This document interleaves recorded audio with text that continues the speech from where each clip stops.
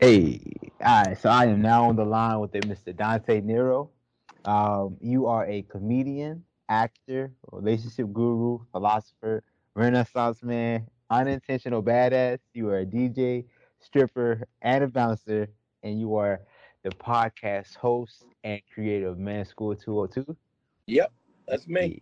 Yeah. Yeah. So Men School 202 is a weekly podcast to save men and women's relationships. Is that right? I would say so. Yeah, Hey, what's up? How you doing today, Dante? I'm good, man. It's good to be here. Oh, definitely, man. Dante, big fan of yours, man. Keep it 100, man. Yeah. But I'm curious, man. I kind of want to like, I guess, hear about your story and everything, man. So Okay. tell me, what what was your childhood like growing up in New York, man? I grew up 80s and 90s, late 80s, 90s. I was the crack era, the the era of mass incarceration, police brutality, Giuliani time. It was Giuliani time. I grew up at a time when Brooklyn was real. It was Yeah, real. So my dad at the time worked as at the parks department, which took care of all the parks in New York City. He was a laborer, but he also did a lot of youth work within the community. Probably from 1935 all the way to probably when he was 70. He did okay, dealt with kids and did tournaments, basketball, track, netball, soccer, you name it. He did it all. okay. That's what's up, man. I'm curious, man. So, I guess what was it like growing up in that household with your father, man? Well, my dad was a really dynamic personality. He was very. It was only 5'2", but his personality Okay, was. how big are you, man? If he was 5'2", how big are I'm you now? 6'1". I don't know what happened, but I always say that's how they put the steroid. That's how they put the steroids in the chicken. I'm proof of it. Um, but yeah, he was old school dude. I mean, that's a lot of where my principles come from. Keeping your word and stuff like that. Mean what you say what you mean. He used to say Mm, stuff like that to me. Um, but he spent a lot of time with everybody else's kids. So in a way, as long as I was young, too young to challenge him. It really wasn't a problem. When I started becoming the kind of kid that would challenge him, he kind of found that annoying, and I would say in a lot of cases, uh, just he was very dismissive of was me. it disrespectful or? No, I think sometimes we need to be. I was never disrespectful. I mean, he wasn't having it anyway. Okay, But okay. so that wasn't even an option. But if you tell me um, respect is a two-way street, then that's what it is. And so now I'm going to hold you to the same standards that you hold me to, even though I might be a child. Okay. I mean, wait. And I don't think any parent wants to hear that. It makes sense, but I don't know how many yeah, parents want to well, hear I that. mean, but this is again, a level of inauthenticity Okay. because you don't say that to people if you're not like one of the things that I believe in is I'm not telling anybody to do something that I wouldn't do myself. Mm. And so when it comes down to that, any deviation from what comes out of your mouth is a problem. And it's interesting because as I'm older, I found that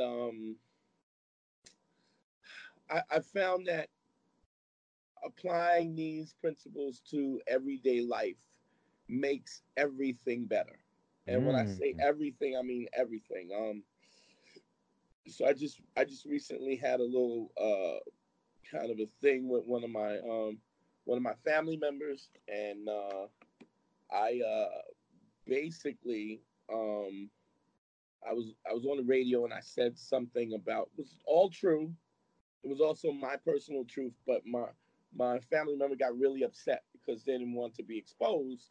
They Ah, didn't want me talking about it. But the I say point the is, truth, man. and then they basically sent me an email, letting me know that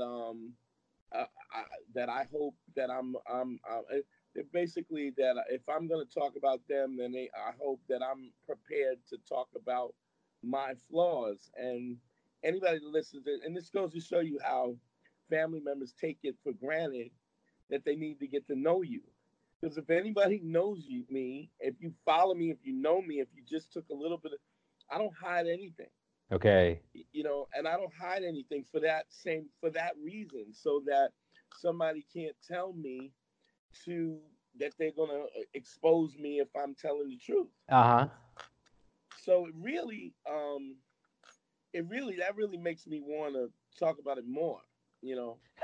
huh. Um, but but I'm also older and I'm a little more mature, and I realize that whereas I would get my feathers rustled and I would just go in. I said I've heard about that, man. I heard you was a wild boy back in the day, man. Yeah, I was a little wild, but it really came. My dad was like super overprotective, so he would always, don't go there, you're gonna get hurt. You're gonna go out, don't play out in the street, you're gonna get hit by a car. He was just so, like negative about everything. Something's always gonna happen, and I think that comes from.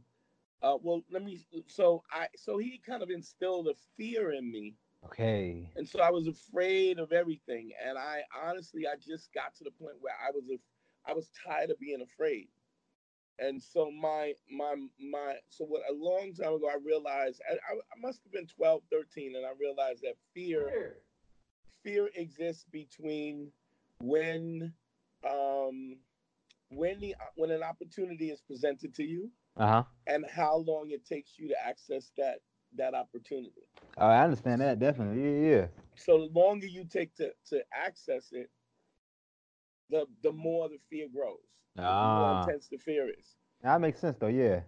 Well, I mean, like when you first started, I know you did a little salsa, you've been Yeah, dancing man. That's salsa. a little When something. you first go to your socials, Uh huh.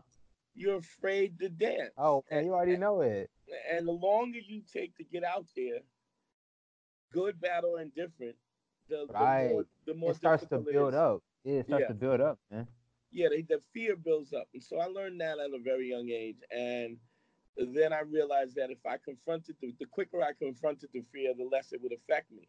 The problem with that is, then you become very reckless, um, because as soon as something fear or you start to feel that fear, I'm running into the burning building, Mm. all the time. Yeah. It got to be a habit. It actually became almost an addiction. Then, I think I realized that the accolades that I would get from my peers for being the guy who would run into the burning building, they're like, "Man, you're crazy," but it all really came out of fear.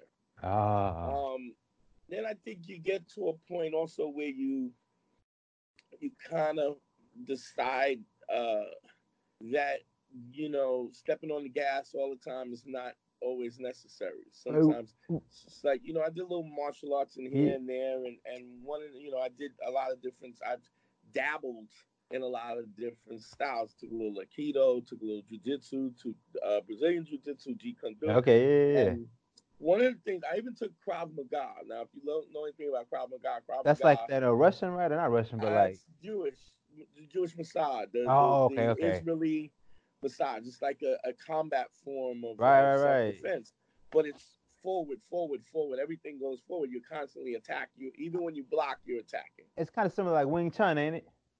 Well, Wing Chun will Well, but it's trap like and block. always coming forward though. That's what I mean about that. Yeah, yeah, yeah. But you will trap. But with Krav, you're always striking. You're always aggressive. Krav Maga, that's like brutal. They got like eye gouges and shit, right? That's Yeah, like yeah. It's real. Because it's combat. You're talking combat. about Yeah, at it's like for war. the military, right? Isn't it for the military? Yeah, the Russian one you're talking about is called Sistema, which is Okay, the okay. I'm other. thinking something totally different then. But what you find sometimes, but in martial arts, sometimes. I mean, if you're a boxing fan, you watch somebody like Mayweather who sucks the guy in and exhausts him. So there's more than one way to skin a Of cat, course, and knowing all yeah, those ways is always better. of But course. I digress.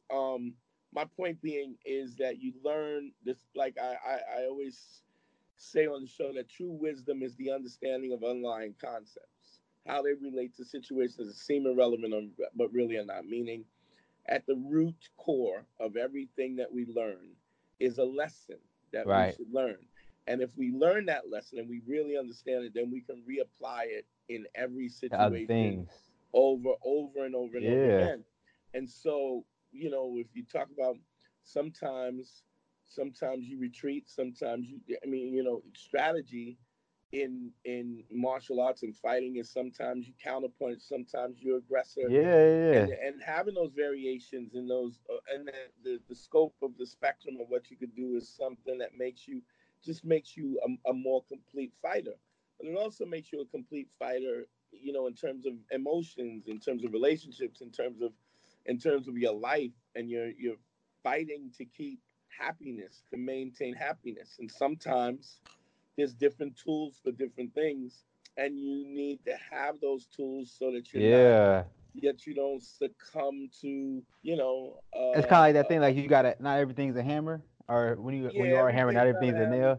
You nail. can't, a hammer just doesn't do a lot, doesn't really do good with screws. Exactly. Exactly. So I want to ask then you this real quick. yeah. Rafa, I want to ask you this, man. Going back to like true wisdom and everything as like underlying.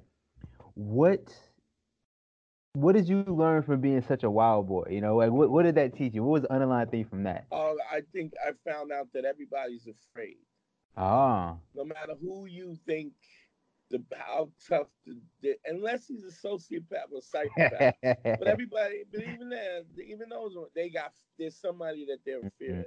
Most of the time, people don't want conflict, and when met with conflict, real conflict, they will back down.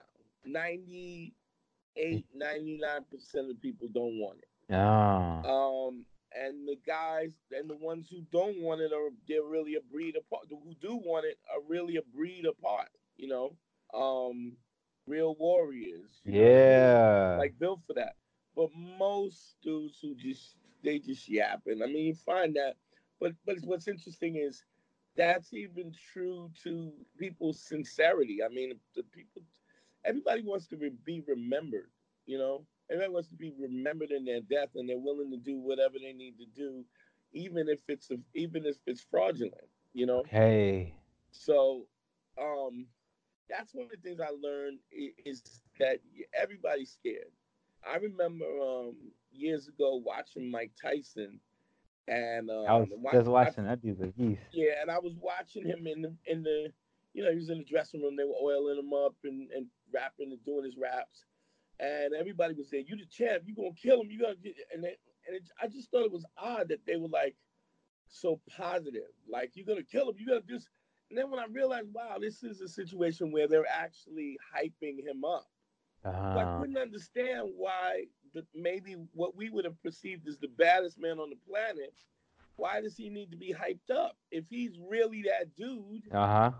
what I mean, we should be, we should be listening to music. I mean, what is this necessary Right, right, mode? right, right. Um, and it made me realize that, wow, Even him? even him, even Mike Tyson has a fear. You know, is dealing with that fear and trying to manage that fear. And when you understand that, puts you in great company. When you are managing that on that level. Okay. So I, I, I want a toy truck. What? But Santa Claus. Oh, hold on one second, Santa Claus. I'll be right back. Hey, if you could leave a like and subscribe for the show, that would be amazing. Let's get back to the episode. so I'm curious, but I wanna hear about what is maybe like the wildest thing you've done trying to overcome fear. um, I jumped out of the second floor window on a Okay. dare. Now, it wasn't even a second floor window. It was like I was on orientation of college. Okay. I went to SUNY New Paltz upstate, and there was this huge structure wall that surrounded the thing, and then literally the wall was. I'm trying to figure out how big I could say the wall. So if I had to say 30 feet, 30, Okay. 35 feet. Okay, wow, and man. somebody dared me to jump over it, and by the time they were daring me, I was already over the. I was Wait, so already hold on, over. you would jumped over the wall, you were on top of the wall. I jumped over it to the ground, down Hey. maybe 35. And don't get me wrong, I really, like so. I was in the martial arts, so I would try to hit and roll, but it was just the momentum was so. I just when I hit, my all I could feel was the bones in my feet would crack, crack, crack, crack, crack. Didn't Wow. break anything, but I sprained my foot, my knee, and I spent the rest of the time with a cast on, with a soft cast on. But I mean, it was that was kind of my thing is it's Okay. to it was to confront those things as quickly as I could, I get get them you. out the way, and then I, after a while it becomes easy to do. mm. You don't even have the fear if you It do it comes once. like a reaction, right? It's like Yeah, this is it. And then I had a situation where I got into a scrap with some dudes, and there was like two dudes, and I was in my mind the dude was real disrespectful, and I was like, yo, I want to teach this dude a lesson. Like in my mind, I was like, I'm gonna break this dude's arm, and but it was two of them, So and hold on. Was you like in? What was you like in the club? What was you at, man? At no, I home? Like was what? actually on my I was riding my motorcycle, and at the time, everybody had these fluorescent green. I had this bike that looked like it was straight out of the Book of Eli, Okay. like I remember just that. Okay, yeah, post apocalyptic joint. yeah, yeah. And this kid, I'm waiting at the light, and this kid goes, "Yo, I'll buy your bike from you for $5." Trying to be disrespectful. Okay, all Yeah, right. and I I'm trying go, to "How joke about I at least. punch you in?" I go, "How about I punch you in the mouth for 3?" And he was like, "What?" And I got off the bike, and we was scrapping. And I remember at the time, I remember specifically, I was going to my stepdaughter's parent teacher meeting, and I'm out in the street scrambling with these dudes in Okay. the street. Wait, is it one of them or wait? How It many? was two. It was two. Two. Okay. What? It was two. And I had one of them down, and I'm trying to lock him in.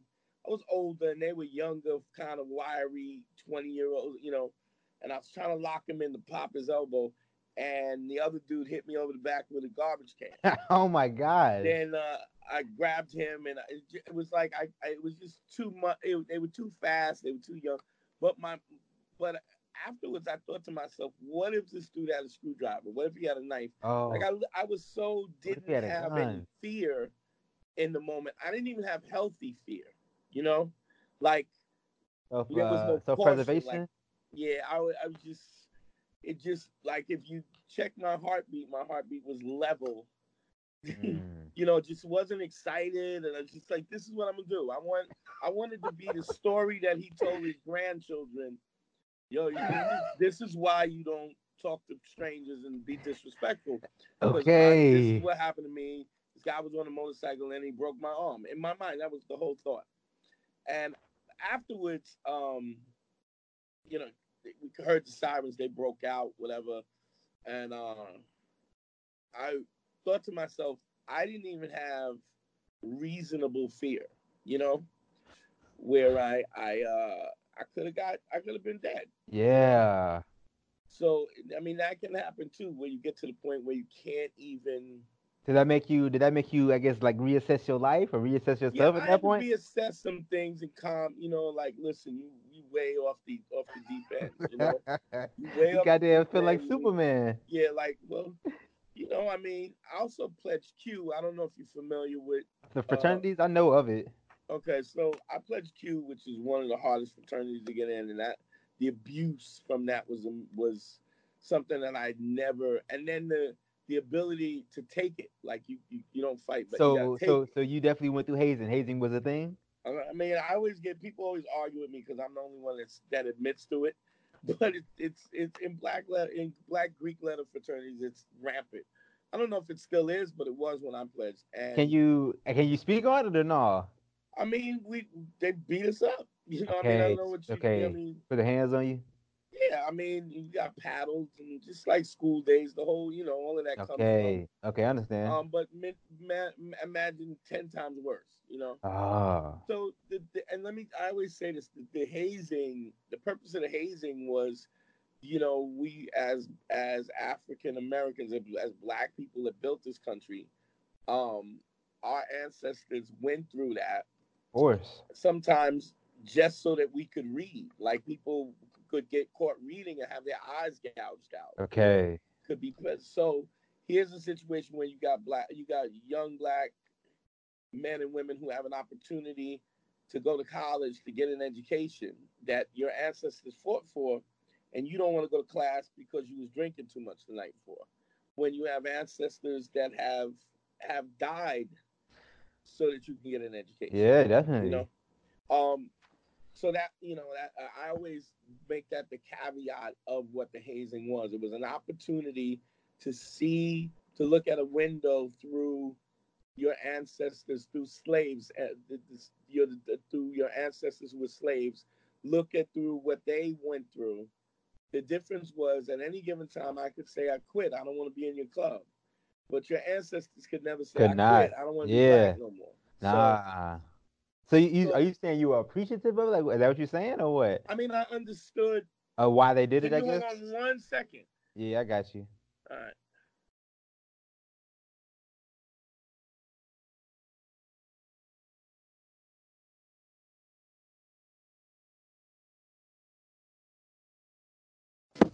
You know? Yes, sir. Yeah. Yeah. So I mean, you can't go back. I mean, I think that there's always better ways to learn things. Yeah, I didn't okay. have to, I didn't have to go through that to learn these things, but I went through it in this, you know, it is what it is. Okay. I So want to ask you. Let me ask you this, man. I guess go back to your childhood and everything, man. So I guess you're growing up with your father and everything. What was your dad and mom from? Where was your mother and father? Were they from New York? Where were they from? my mother was from Virginia. What part of She was Virginia? southern, Okay. a little town called Zuni, Virginia. She was Okay. like a little Wow. mountain town, a couple thousand people. My grandfather was Sioux or Monacan Indian, and All my right. Native I can see American, you. All and right. I my can see you being Native American. All right. yeah, That's probably and crazy in my you. my mom was Southern descendants of my grandmother was descendants of slaves. Okay. On my dad's side, my dad's father was from Antigua, from the West Indies, Okay. Yeah. Yeah. and my grandmother was half white, half black, half white from Boston. She was very, very fair skinned, gray eyes. She um she was at a time when you couldn't came out as it was a product of a mixed Yeah. The mulatto. relationship. I don't even know the story of that. Maybe it was consensual, maybe I don't know, but uh, she um she was in an orphanage. She grew up in an orphanage Okay. because you couldn't be half black, half white. You know, Yeah. so she grew up in an orphanage, and then she met my grandfather, and they moved. I think they first lived in Harlem, and then they moved to Queens, and then ultimately to Brooklyn. Okay. Okay. Yeah. Okay, man. So So I'm part coconut and part yeah. cornbread. So You know. you grew up in New York, man, and everything. And you say you went to college, man. What made you go to college, man? Where'd It you go was to just, college? it was just something that my father didn't go. My father had an eighth grade education. My Okay. mother had a sixth grade education. It was just something at the time. That's what you did. Okay. You know what I mean? Like as a if you could. My father worked a civil service job. My mom was a stay at home mom, but she babysitted kids all the time. Like, and I mean, babies like 13, 14 kids at a time. Ah. Um, but it was just something that you did. I got three older sisters, two of which one of my sisters has a master's degree. One of my other sisters has two master's degree, and one is just really good at math, but didn't go to college. And so Okay. it was just a thing that we did at You that go. time. Yeah. Okay. I mean, that's probably your parents probably very proud of you to even go to college, right? Yeah, yeah. I Or mean, well, my sisters had already gone and got degrees. are you I the actually youngest? didn't finish. I Are didn't you the finish youngest? school. Are you the youngest? Yeah, I'm the baby. Yeah, Oh, okay. You okay? Okay. yeah. But And I I'm actually curious. I didn't finish school because I realized I went away more to get away than to get an education. Okay, You I know, understand that. Yeah, yeah, yeah. my dad was an exceptionally big personality, Okay, and I was in his shadow, and I just wanted to kind of get some space so that I could find my own place. You I know? understand that, man. Yeah. I'm curious, man. I guess I already know about it. I know you were, a stripper at one point. How did that come about, man? I was in college. I was a Q dog. They did a benefit Toys for Tots or something like that, and so if you know anything about Black Greek letter organizations, the oldest fraternities is Sigmas, Kappas, Qs, and Alphas. That was the four major, and then you have Sigma Phi Rho, Iota Phi Theta, and these other ones that came around in the '70s, and um, so each one was represented. There was a guy who was supposed to do it for the Qs. He canceled the last minute. They needed somebody to fill in, and who else better than me? I was kind of a wild. I was always wild, so they were like, "Well, get him to do it. He'll do it."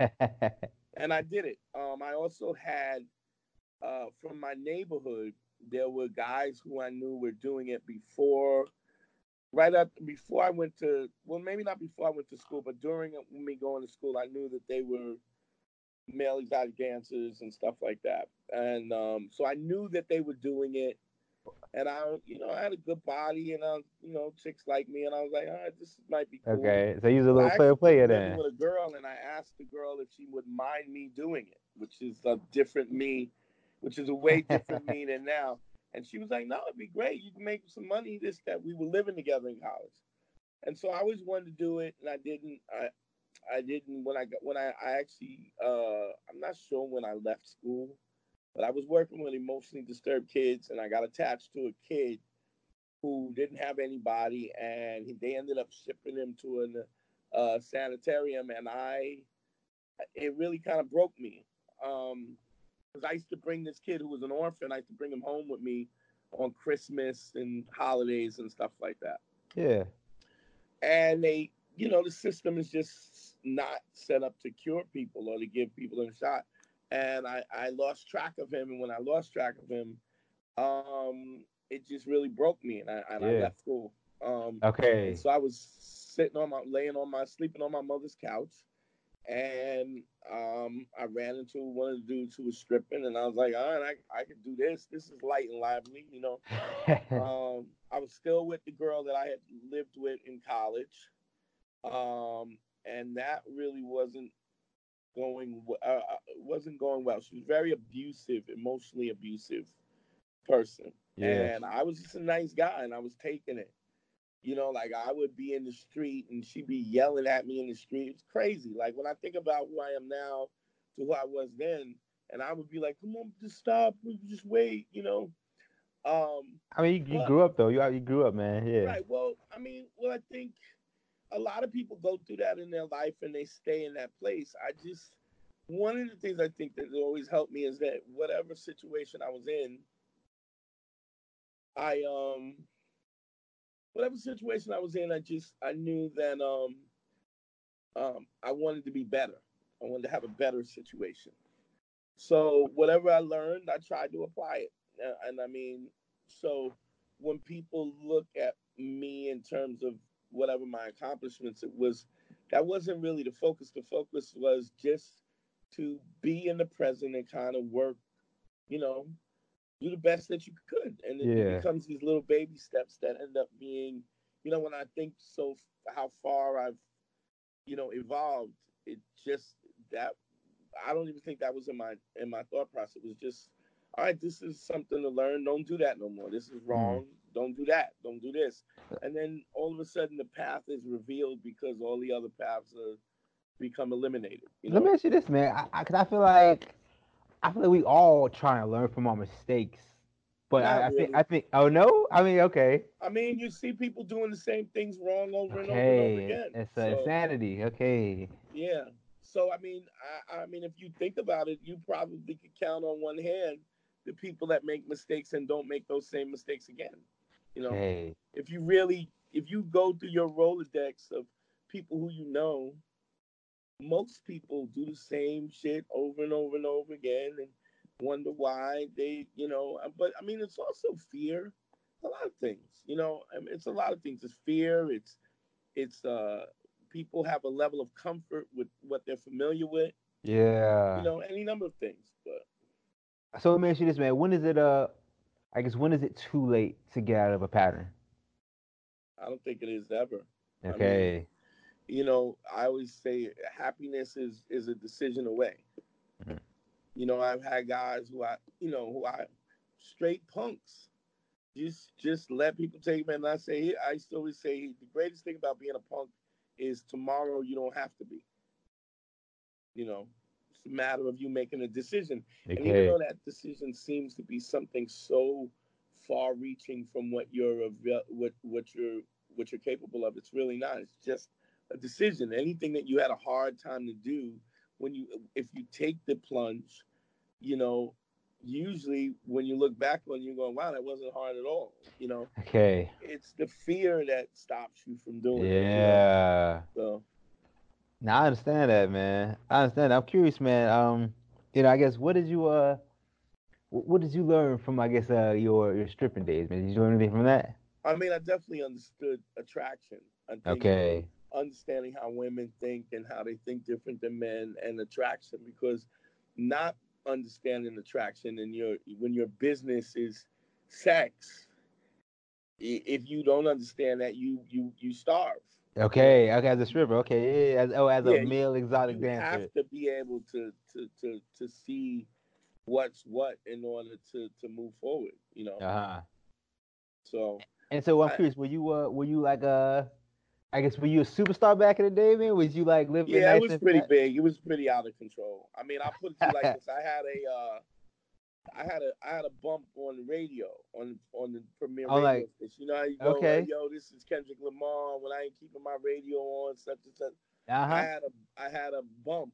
Oh, back As a okay. stripper, I had a bump on the radio. You know, Okay, man. but honestly, that wasn't my intention. My intention was just to be good at it. I was doing it, and I wanted to be good at it, Uh-huh. and I wanted to make money at it. And I don't. A lot of times, I don't even realize. It's funny when I run into people who knew me back then, and they talk about how extensively people knew me and knew what I did. I don't even remember that. I was so focused on the work, just Ah. being better, and you know, just doing the work, and then all those Okay. other things. Yeah. Sometimes I wish I was more aware. I might, yeah, but I can't front. I had a ball.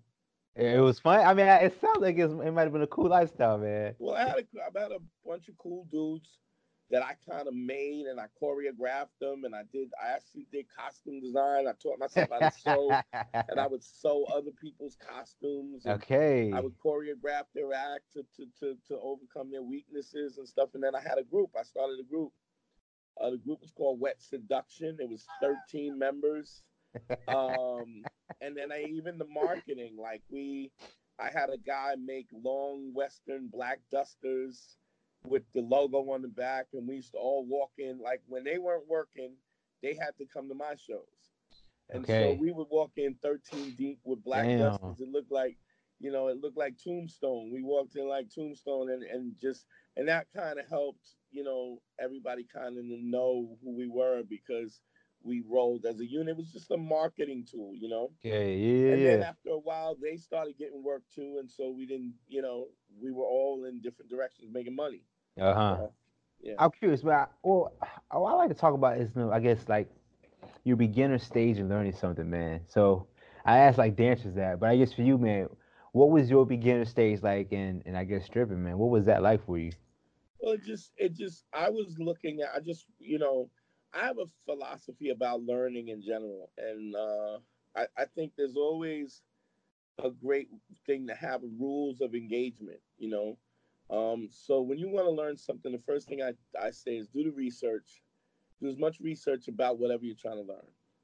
Then find a mentor, Mm. somebody who you think is credible, somebody who you think is good at what they do, and they're doing it themselves or Right. Right. have Right. had a Right. level of success, or at least confirmed by some of the best people in whatever you're learning that this is the guy. And then shut up and pay attention Okay. and listen, and remove your fear and remove your ego, humble yourself to the process, and then absorb the process on a level that where you just have this openness. And what happens is you start to learn, and then when you learn, and eventually you outgrow your mentor. Ah. Then it's time to find another mentor, somebody who's better. Okay. And so, and you don't always have, like, for instance, stripping wasn't something where they were mentors, but there were guys who were hot and who were making money, and you had to do it on your own just by observing. You had to observe what they did, and then how can I make this better? You Right. know, Right. Right. Yeah. Yeah. so So but it's you. all incremental too. Yeah. A lot of times I'll counsel guys because I do the one-on-one consultations and stuff like that, and I'll counsel guys, and they were like, "Well, I'm not you," and I go, "But you don't understand that I was you Right. Right. at one time." Exactly. So everybody's a process. I mean, I know you salsa. When you first watch dudes, you're like, It's "How?" intimidating. Yeah. Yeah, it's like, how could you remember this? And then when you do it, it comes to that. It gets back to Yeah. that. No, it's so true, man. That's why like I'll go to like dance conferences, where it's just people coming to dance, man. It's like Yeah. it can be intimidating, but it can also be kind of inspiring, man. Just to see like But you what. also realize that nobody cares. Everybody has their own fears, and they're Oh dealing yeah. with their own shit a lot of times. And you think they're watching you, and they don't even care. A lot of times they have their own fear that they can't control. Yeah. Yeah. That's real talk, man. Yeah. So you're doing your stripping thing and everything, man. And I guess what makes you stop? Like why do you get out that business? Is it age or? I always say this is how you know when to quit stripping. When you got to figure out whether you wear your G string over your stomach or under your stomach. That's when you know it's time to quit. He I said mean, I could have probably got back, but the business, it had its time, and it just, how long were you doing it? like, almost 10 years. Okay, Yeah. wow. That was your full-time job, right, or what? Well, it was my full time job until I started working with the phone company. I was out working for the phone company in '94. I probably started dancing in 89, 88, Okay, something okay. like that. And I stopped at around 89, 98, 99, something like that. So you still was going out with the belly or what at times? No, I was still, when it started getting harder to keep in shape. Oh, okay. I just stopped. I But understand, man. I the understand. the problem was that you create a level of credibility, and this is it was weird because my mom was like, "Why don't you get a job with a future with pension?" What you don't understand is that your credibility is your pension, because, like, even now I run years. We're literally talking 20 years later. They were like, "You still dance? You wanna?" I'm like, Are you even looking at me? Like, no, I don't. But they remember that. They remember you being that dude. You know what I mean? Yeah, yeah. So Oh, let me ask you this, man. I didn't get a chance. Tell me, man, what kind of impact did your mother have on you, man? my mom she was a stay-at-home mom. She was one of the sweetest ladies. Very sweet, kind woman. Um, and I think I learned empathy from her. My Hey, father was a really strong dude, and my mom was really strong too, but in a quiet way, like a a, a really calm, quiet power. And she had to be, because my pops was a maniac. He was all over the place, and so she just always kept that even keel, which was his. I think that was his balance. okay. Now I understand that, man. I definitely understand that. So you're doing your stripping thing, and then you move to the telephone company. At Yeah. what Then I point then I ran for office as a union delegate. for the telephone company? Or? Yeah, I was, Okay. I learned. I mean, it's a technical job. Yeah. It was interesting for a while, and then I got bored, and then I was like, okay, I'm gonna run for office, and I'll be a union delegate, and I did arbitration, and I think the most people I had under me was like 300 people, 299 Okay. people at one time that I was responsible for, just fighting for their rights, and I did that for a while, and then after a while, even that I kind of got bored with that. So, are you still with the telephone company or Yeah, no? yeah, and I'm still a delegate. I still do arbitrations and stuff like that. Um, because it was a responsibility that I took. Plus, Yeah. it kind of frees me up to do the things that I want to do. Okay. I But it was it was kind of a thing that just kind of happened, and then okay. I ran out, and I needed something else more creative to do. I needed a creative outlet. I'll say, yeah. Well, when did you start doing stand up, man? Well, I didn't start. Well, I had a clothing line before that. Oh, okay. I had a clothing line. I mean, What I was the did name of it? bounce. I bounced, and I had security companies, and I did stuff like that. But I had a clothing line. The name of the clothing line was Dante Rogus. Hey, That show was it. enough. Show And enough.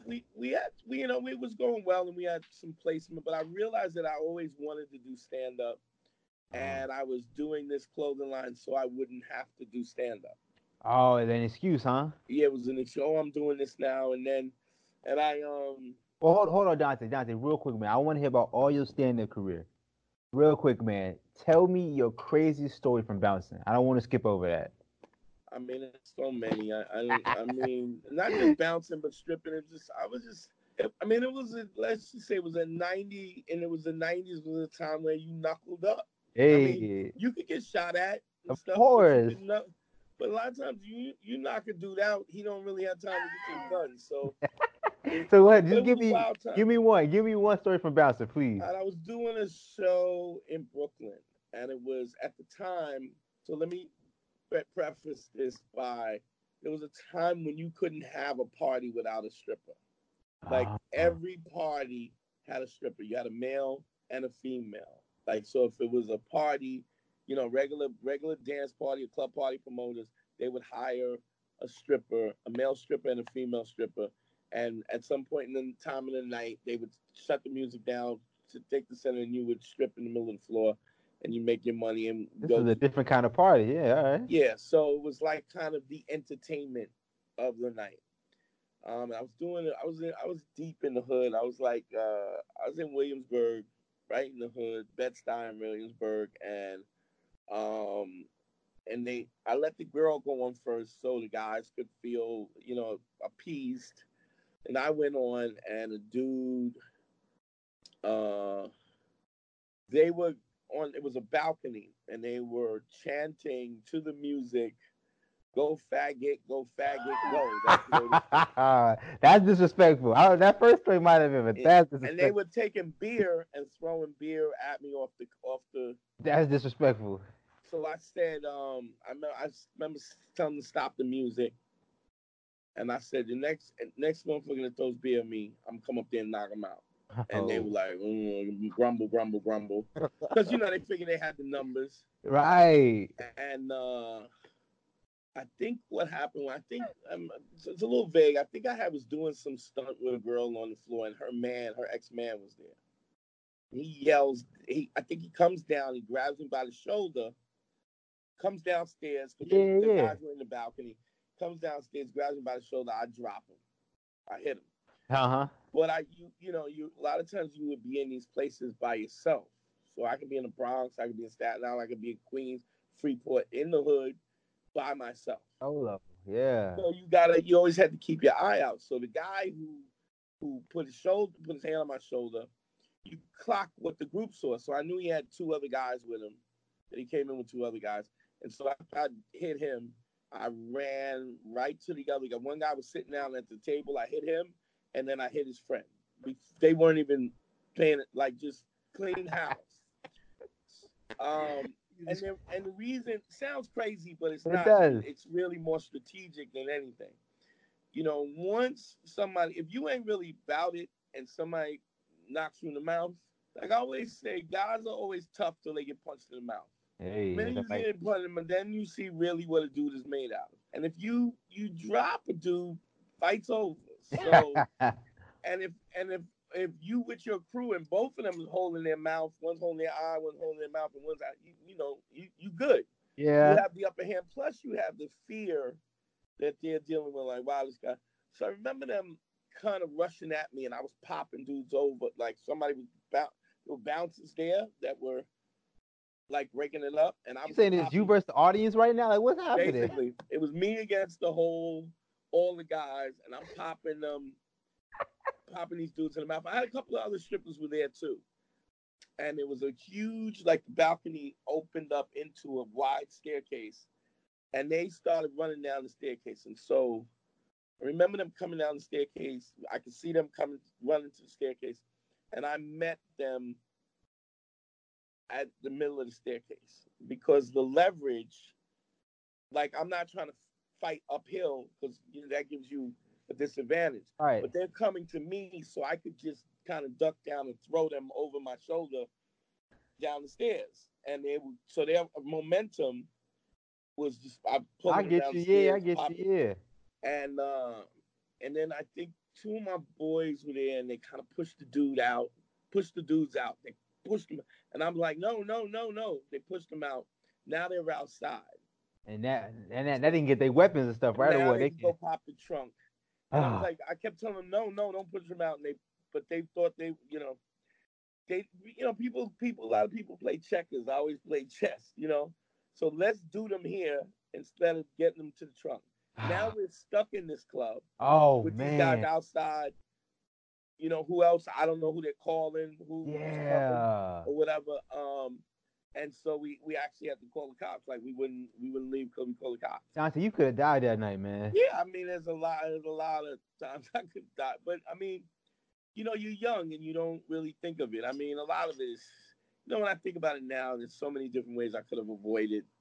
But at the time, I didn't have the savvy or the ability to do so. And let me ask you this real quick, man. In that instance where they were like taunting you, was that your ego that made you? I'm curious. What is Yeah, it that? was probably ego. It's part ego, but But it's it also is part disrespectful. Like, how do you? well, How do you it's now not that just that. someone? You gotta understand. I mean, I don't know what your background is, but if if you let a guy, it's like the punk test. If a guy bumps you and and you let it go and he bumps you again, okay, the second time he bumps you, he's aware of it. Now it's Yeah, deliberate. yeah, So you're gonna have to deal with that. If you don't deal with it, it's just gonna keep escalating until you right. deal with it. And so a lot of times I would go, okay, this is what the situation is.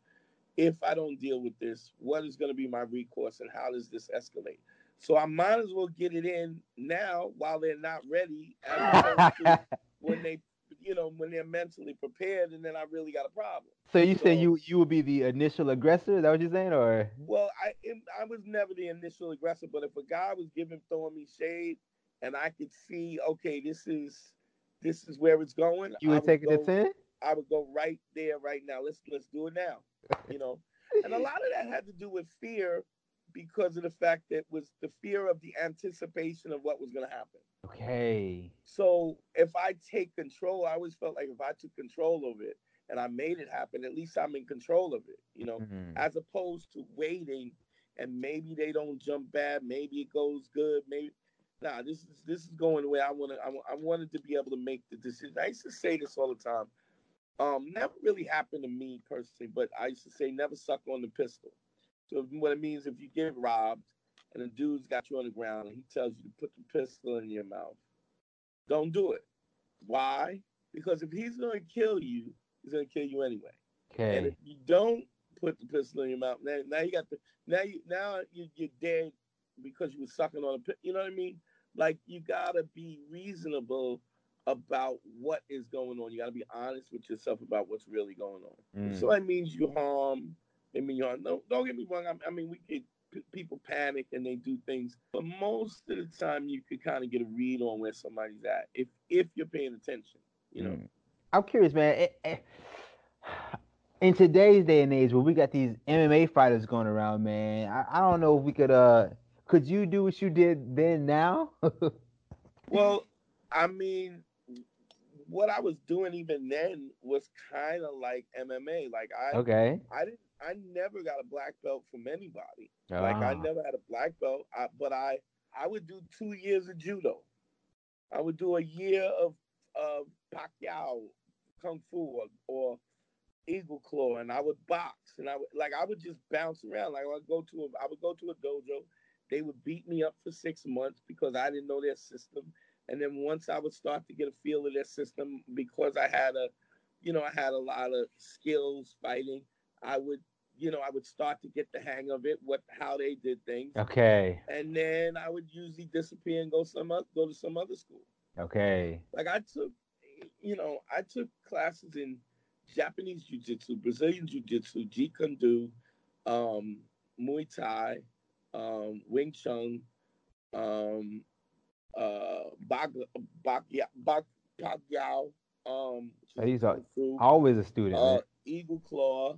I boxed, um, kickboxing, um, There's a lot of and stuff though, man. Taekwondo. I took a little bit Yeah. of Taekwondo, not Yeah. long for Taekwondo, but I would bounce around a year here, 6 months here, 8 months there, and so my fighting style was this kind of eclectic kind of thing that we were doing anyway. And I learned Yeah. from the Fruit of Islam too. I did Brazilian Jiu Jitsu, and they did Jiu Jitsu, but their Jiu Jitsu was, how black people got the flavor. They would take, like it didn't look like anything I had ever seen. It was Oh. boxing, it was kung fu, there was a mix, and so I kind of did that. So I mean, you could say, I mean, the people always go that Bruce Lee was the first guy, the first MMA fighter, because Okay. he mixed Jeet Kune Do, Western boxing, Muay Thai, and Filipino martial arts, and also mixed grappling arts. So he was mixing already, but black dudes were doing that in the hood because you, the circumstances is Yeah. different. I don't know Yeah. if you ever heard of fifth the uh, the 50 blocking system. I'm It's not. like a jail martial arts. But the jail martial arts is a bunch of dudes, tough dudes from different disciplines in jail teaching each other different things. And so that's how they like black folks were doing that before there was UFC. They've Yeah. always been mixing and matching and stuff like that. So, I That's mean, wild, you man. just couldn't do it now because of the legality, the Okay. And logistics everybody of got it. cameras right now. There's an issue. Yeah, but I mean, it's also about the dudes call the cops. Nobody shoots a Ah. fair one no more. Okay. So there's that. Dude, I remember getting smacked around by the cops on Broadway and 47th Street in Manhattan. My boy, and his girl had a fight with three dudes because the dude said something to his girl. And I'm fighting three guys on Broadway and 47th Street. The cops broke it up and they smacked us around and then sent us home. Like that was like right now, if that happened, everybody's going to jail. Yeah. Yeah, you're right, So man. it was definitely a different era. It You know. is. I'm curious, man. If you don't mind, I would like to hear about your beginner stage in stand up, man. What was that like for you? So I always wanted to do it. I wanted to do. I was a kid who used to sit up and watch Johnny Carson, David Letterman. Like I was a kid, and I would stay up late, sneak up and listen to it, peek through my mom and dad's door when they would, you would see Uh dudes. And so I had really obscure comics that somebody of my age shouldn't even know. huh. So I always wanted to do it, and every once in a while I get a notebook and I would put stuff in the book. I was doing this clothing line, and I realized that I was doing the clothing line as a way to keep from doing stand up. The next day, I found an open mic online, and I went and I started doing comedy. Um, but let me put it like this: I've been writing stuff, but what I did again was I didn't have a mentor, but I must have read 8 books on Stand stand up. up comedy, how to do it, the writing, the structure, joke structure. Because I also didn't think I was funny. Like I didn't think not that I couldn't be funny, but I knew that people didn't laugh at me. Like I Okay. wasn't a silly Because kind of you goofy probably dude. you probably was intimidating them right away. Right. So I was like, in order for me to do this, I need to have my fundamentals. So I read a lot of books on comedy writing and stuff. So my jokes were really, really tight and and structured really well. So it didn't matter how I looked or how intimidating I was. The jokes would work. So I mean I get you. that goes back to that philosophy of just finding a mentor Uh-huh. and then accepting the system. The submitting to the system and then Yeah. absorbing everything that you can absorb. Yeah, it sounds like you like prepared for it, man. Are you? Yeah. Yeah. I Well, was that's listening the to your stand confidence. The up. confidence comes always from how prepared you are. You know. Okay. Yeah. So I was when you're listening not to you. prepared, there's nothing worse than the teacher telling you, "All right, hand up the homework," and you know you didn't do it. You know. Okay. I remember that feeling. Yeah. And when you did do it and it was done well, you not collecting homework. You know what I mean? So I was listening to your stand up before you called, man. I think my favorite joke was you said this girl wanted you to love her forever, and he said she needed to change her name to Heineken. That's hilarious. well, I was highly influenced by Patrice. Okay. Patrice O'Neill. Him and I became friends in probably 2002, 2003. And people didn't really get how dynamic he was as a stand-up comedian. Patrice was funny, man. Yeah, he was, and not just funny, but he was prolific. Like, um, I don't How think did there's ever been anybody close to him. how did you meet him, man? I was doing open mics, and there was this white girl that I was writing with. I was a crew of us was writing, and she said, "You really, I was ahead of the game because I was so prepared. My fundamentals." She was like, "You should meet Patrice O'Neill," and I go, "Who's Patrice? He should meet me." I was like, "He should meet me," and she was like, "No, he's very very funny." She says he has. She says, and I quote, I have he has the a heart that pumps a black oily substance not unlike oil, right? Because he was so brutally honest, people were Yeah. intimidated by him. And I was like, yeah, whatever. So when I met him at the Boston Comedy Club, and I was like, oh, this must be the dude, right?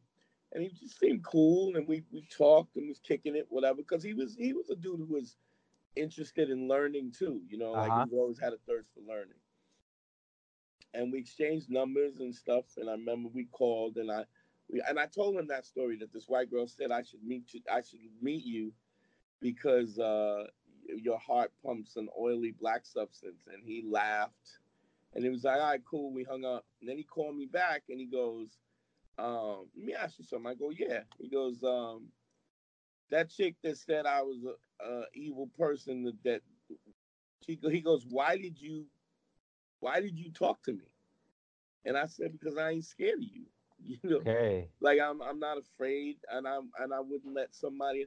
And that's where our friendship started, right from there. Okay. Turn over, Yeah, man. yeah, dope dude. I miss him a lot. You know. Yeah, man. I'm curious. How did he impact your comedy career? Or did he impact Well, your just comedy? he was a guy who really pushed the limits. Like he said, I learning from him, I was like, wow, you could say that, like Oh, you could be honest like that.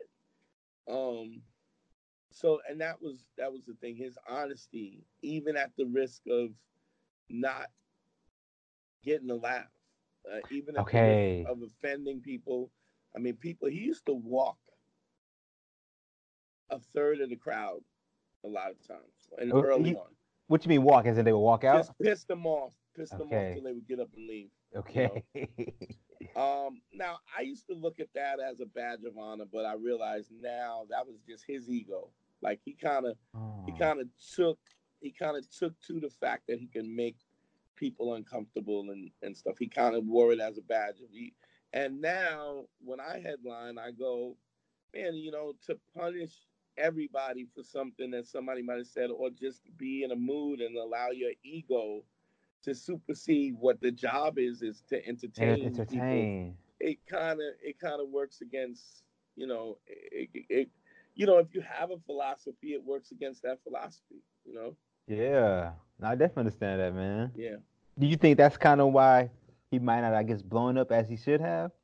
Oh, he was definitely self-sabotaging. He sabotaged himself every chance he got. Oh man, that's terrible But to I hear. really don't think it was because of that. I think he was really afraid of success. Hmm. Like so, like if you do a college and you got a television show back then, you could make 10 stacks. You do a college, you do 10 stacks. So you could literally go out, do 3 colleges, and have make 30 stacks in a week. That's my annual, right? Yeah, That's my annual right there, yeah. man. So he would do 3 stack. He would do 3 colleges, then sit home and buy sneakers online. You know what I mean? Okay. And just pay his bills off, pay his car note, pay his mortgage, and then just chill until he ran out of money, and then he would go out again. But it wasn't like he didn't really have a goal of I want to be this or I want to be that. He just did Okay. what. In fact, he always said he was going to quit. I'm quitting comedy. I'm quitting. He used to say that all the time. So, but I think he loved it and he loved the attention, And I learned, wow, you can say what you want to say. Yeah. He gave me license to be me, I and say I not to think worry about what they thought. yeah, man. I think Elephant in the Room like might be one of my favorite stand-up Probably specials, it's man. probably one of the most prolific specials It's I've ever legit, seen. man. It's funny, bro. Not only that, but I mean, uh, not just the honesty of it, but like he wanted what he said to mean something, Right. and I I'm definitely, yeah, and I'm like I'm the same way. I'm the same way. I'm always because, and I think that was how we were. I think why that was one of the reasons why we were close is because we both kind of had those same sensibilities. yeah. I think Okay. he was a little more angry than me.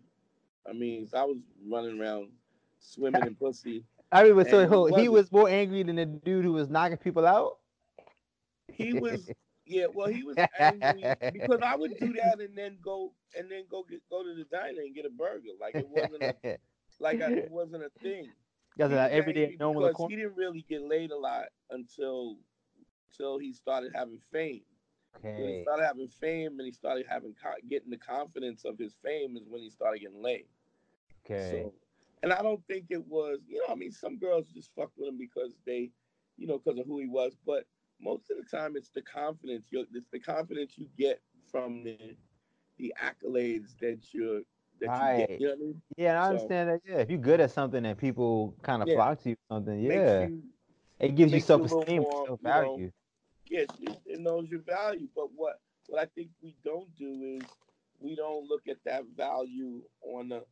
So there's things I think that we don't even advocate. We don't even see it as value, but Can we you give me? cherish those things in the friends that we have. So Okay. like loyalty Okay. or honesty or just all kinds Yeah. of stuff like that And no we one's famous, love being having a friend honest. who's all of those things. But then when it comes to those same qualities that when we have those qualities, we think that those qualities are worthless. Ah, and ourselves. Okay. Now I definitely understand that, man. You know? I wanna can we move on to I guess you getting into I know you probably talk a lot about the Black Phillip show, man. But I guess going past the Black Phillip show, you started your own podcast, right? Yeah, yeah. The man, what is it, man? It was Beige Phillip, Uh, which was an homage to Patrice and my show, the right. Black Phillip show, and I just changed it again to Man School Man School 202. 202, man. I want to ask you, man, for you've been doing it for what, like 6 years now? How long you been doing the show? Close to 7 All now. right, 7 years, man. I'm curious, man. Could you give any advice to people who might be starting a podcast now? Because you've been doing it for so long, man. It's the same advice I would tell anybody. Is you just got to do it. You got to do it. You got to do it. You gotta. I mean, don't get me wrong. I mean, I believe same principles. Do the research, find out what you need to do, and then start doing it because it's gonna suck. When you start doing it, it's just like anything else you do. It sucks. It's You not saying gonna be initially or good. the whole thing? What you mean? Any number of things. You as a Okay, broadcaster, okay, the okay, the process, the whole thing. What when it stops sucking is when you get good at it. okay, And the only way you get good at it is by doing it, by practicing. okay. And Yeah, yeah. so you got to be okay with the growing pains it takes to get good at it. You know. What episode you think you're at right now? Say again. What episode do you think you're at right now? I don't even know. I couldn't even tell you. It's like what, maybe 400 or what? Something like that. Yeah. LD. Yeah. So you're gonna be my episode 70, bro. So I'm like, Yeah. I can't wait to get to your 400, man. Just keep doing it. Just keep doing it. And watch yourself. So when you have things that you say repetitive, Right. stop. You gotta not do that. Like you keep saying, let me ask you something. You said that. So, but you only see those flaws when you look back on it. Okay. Because especially when you're doing it, there's a nervousness that Right. It's like a that you nervous when tick. you're doing it when it's fresh. But that's anybody. So you're not really yourself. You don't really become like I've done so many interviews. I mean, like, look, I've been doing a media blitz, right? So I literally have been doing radio 3, 4 times a week. I've been on Okay. different people's shows, Okay. and I noticed that. Yeah. so I'm not. It's like I'm not phased. Like it don't matter. I did a predominantly LGBT podcast, huge podcast today, and what you realize is, like for me, just my whole thing is all my rules and regulations and what my premises have always been about heterosexual relationships. But since then, I've had LGBT community on my show, and what I realize is that the same way we talk about men and women, masculine and feminine, is also in the LGBT community. It's also just dominance and submissive. They're Okay. all kind of the same thing.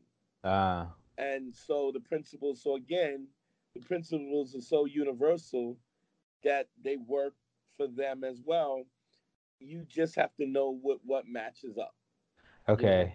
Okay. what the principles are and how they relate to an LGBT relationship. I think I can Who understand you. who's the dominant, who's the submissive, and you could tell. I mean, if you shut up and listen, I understand that. you tell. Is podcasting something that you would like to do full time, or you think you want to stay with the phone company? Can you do it full time? Has it gotten there Oh, I'm not, yet? I'm getting ready. I'm almost done. The only reason why I'm sticking around with the phone company is because I'm trying to figure out when to leave, and I'm trying to take man school 202 to the next level, and it's just not time for me to go yet. But it's close. I'm really What's the close. if you don't mind me asking, like, what's the next level, man? Is that for the full time job for you, or what?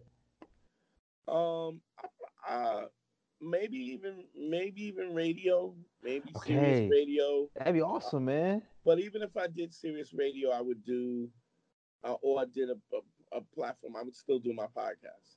Okay, The game has changed so much, in terms with social media has changed the game. Like when I got in, you tried to get your Letterman, your David Letterman, and then you were right. validated by the industry, and then you move your way up. Now, this is interesting. Like the LGBT uh, podcast that I did today, they had did Sirius Radio for 10 years. They left Sirius Radio to do their own podcast. And the first episode that they did, they shut their servers down because they had Okay, such a big following from that. And so, Joe Rogan's podcast is bigger than Jimmy dude. Fallon. Yeah, he's You big, know, man. I like Joe too. It's a cool podcast. yeah. And then the format, and if you think about what he does, his format would be unheard of on television. Sit down and do a 3-hour interview with somebody, Right, right, right. unheard of. Yeah. So what you start to realize is that everything that people think they know about broadcasting and what people like, Uh huh. all the quote unquote marketing and demographics, they have no idea what they're talking about. Okay. If you look at now, NBC now has a podcasting platform, Okay, I didn't even but know it's it. way later. Like this is new. Like this is two to Yeah. three years, and even the ones that did it, it's small. They're not really. They don't even understand the model.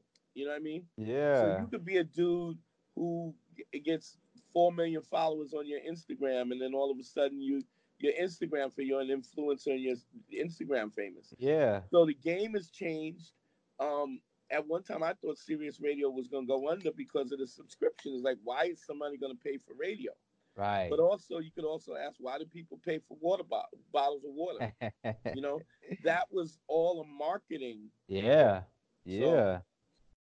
Is but also I think the natural course of things is that it's changed where people want access to their fans, right. to the people they look up to. Right, right, And right. podcasting gives you a real Yeah, uh like a glimpse into their lives, the way they think, because who they are. there's no I mean, whatever Nope. production is, it is minimal, and you just doing what you do, you That's know. what's so cool. Yeah, man. They didn't have this 20, 30 years ago, man. Right. So they used to you have, years ago you would have a fan and you'd send them a letter and they would get They might satchels, answer it. yeah, satchels, handwritten letters. Right, So, right, but now your Instagram, your Snapchat, your Facebook, literally. I mean, I don't do that, but if somebody's posting fairly, you know what they're doing from moment to right. moment. Yeah, So it's changed the game. It's gotten people closer to their fans, which is I think is good and bad because they think they know you. The other thing is, I always say this: people work on their Facebook profile, but they don't work on their regular profile.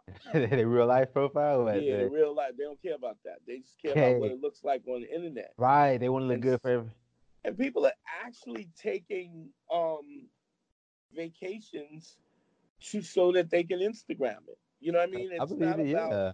It's really not about enjoying the life. It's just doing it so that you can show everybody else that you do dope shit, which Mm-hmm. is how could you enjoy that? I mean, I've gone to concerts where people watch the concert through their phone. Right. The concert's right there, but you Yeah. watching it through your phone. So I think this is an interesting time, and it's funny. I was talking to somebody old school. Like I'm pretty cool with Maceo from De La Soul, All and right. I know De La Soul definitely. yeah, and so You had him on the show. You had him on the show, Yeah, right? yeah. So Mace was talking about how the internet got it all fucked up, but I was like, dog, it always swings back and forth. I mean, clearly we went from Obama to fucking Trump. Clearly the Yeah. pendulum Two swings. opposite ends. Yeah. And it swings to extremes. So you know I want to ask you this, man, real quick, bro. Why don't you post your episodes on YouTube? why don't I? Yeah. Well, initially it was because it was a way to monetize it. I'm gonna start posting stuff Man, you on definitely YouTube. should, man. You definitely should, bro. Because it's another way for people to see your product, to see, Right, what you're but doing. I also been doing it 7 years, and I need to make a living out of this now. I'm I at a mean, place. eventually you monetize YouTube, correct? Hold on, can you hear me? Yeah, I can hear you. Yeah, yeah, but the model is a little bit different. Like Okay.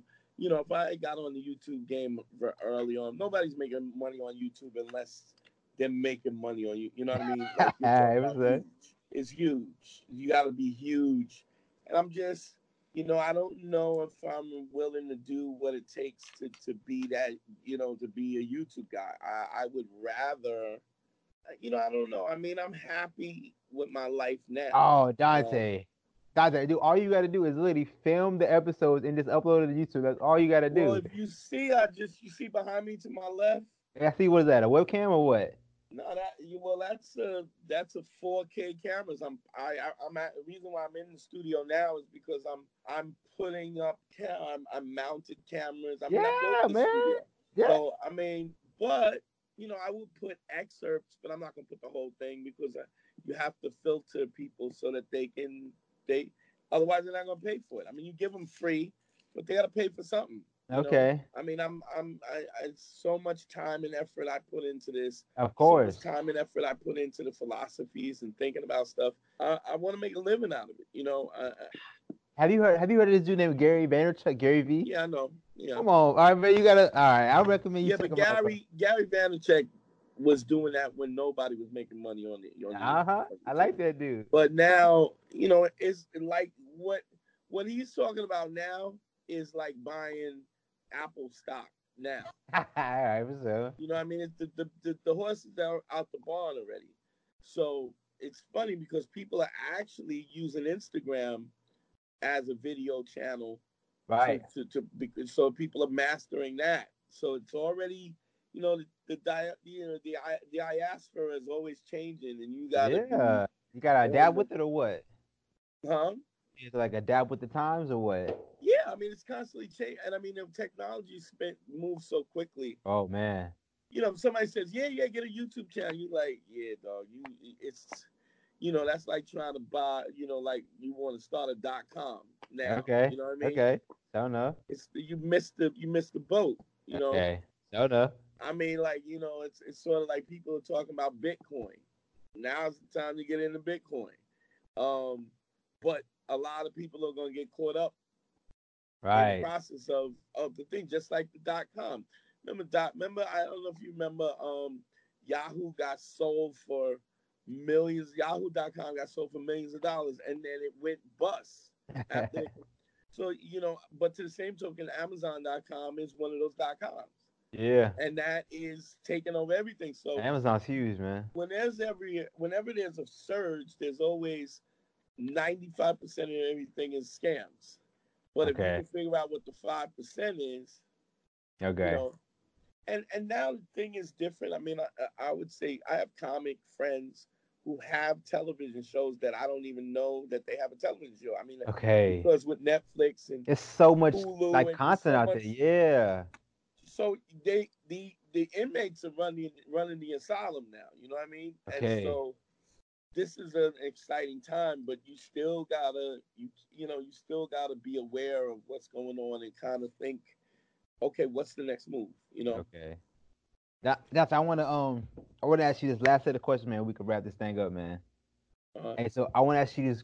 I guess like we'll call them like rapid fire questions. I want you to try and answer these in like 10 seconds or less. All right. All right. Cool. Yeah, let's get it, bro. If you could meet anyone, dead or alive, who would it be?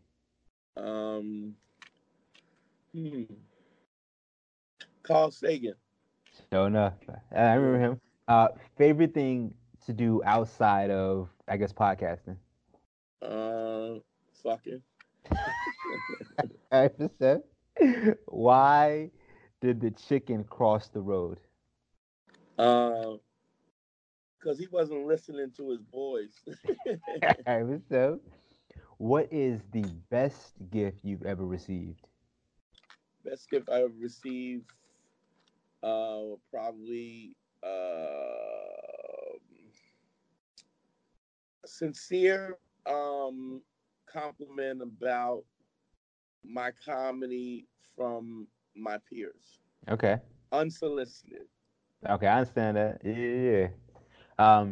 If you had one superpower, what would it be? Control people's minds. Sure enough. What is one item you could never live without?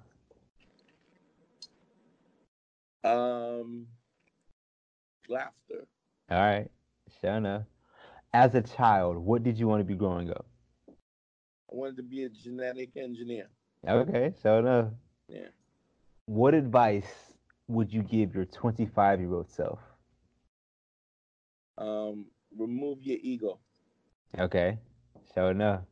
Tell me, what is the worst piece of advice you've ever received?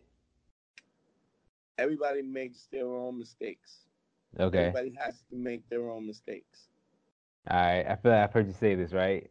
In reference to like, you don't have to learn algebra. Or you have to. Yeah. Yeah. You don't have to make people's mistakes. You don't have to make your own mistakes to know you can learn from other people's mistakes. Yeah. I think I say a wise man learns from others' mistakes, right? Yeah. Okay, last one, Dante. You are stuck on an island for 5 days. What are 3 things you're bringing? An axe. An axe. An axe. A magnifying glass. To start a fire, okay. And a water filter. All right, sure enough, sure enough. Dante, I think you answered those questions perfect, man. All right, brother. Yeah, Dante, like I said, man. I guess I just want to thank you, man, for taking this time of day to talk to you, man. No problem, bro. Yeah, Anytime. I really appreciate it, Dante, man. All right, bro. Yeah, All man. right. So, yeah, just enjoy the rest of your night, Dante. Yeah, it's cool. Yeah, man. I wish you the I, best of luck with man school though. Definitely, man. I really do, I yeah. appreciate it, man. We're gonna do big things. I already know It's it. happening. It's Yeah, happening as we speak. yeah, So yeah, bro. I love it, bro. I love Andre. I love Harry, man. So you got the whole squad, bro. yeah, no doubt. You should do an interview with them. With Harry and Andre, I definitely should, bro. That's a good idea. Yeah, yeah. Yeah, but no doubt, Dante. Man, like I said, thank you so much, All Dante. right, brother. I'll Take holler it at easy, you. yeah. Yes, One, one. sir. That's all it is.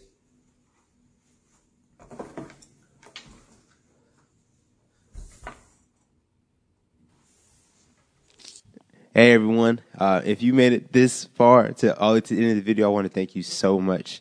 My overall goal with making these interviews and these episodes is to give a voice to dancers, to give them a platform to speak their story. So if this is of value to anyone, then that means the world to me. My overall goal is to give value to the dance community. So if you find no value in this, then I urge you to please let me know where I can improve on. I truly want to, just give value and content to the dance community. So please let me know how I can improve, where I'm messing up, because to be 100% honest with you, I'm learning along the way as I do this. I truly am. So to be able to interact with the dance community, it means the world to me because it gives me feedback and it lets me know what I'm doing right, where I can improve upon, what I'm doing wrong, which I feel like might maybe more important. So please, if you all could comment and just let me know what you think, it means the world to me because that feedback just helps me improve. So please comment as well. Please like and subscribe. That means a lot as well. But I want to say thank you so much for just watching this because it means the world to me. I want to take you on this journey with Two Left Feet podcast. I'm very excited for it. So once again, thank you so much.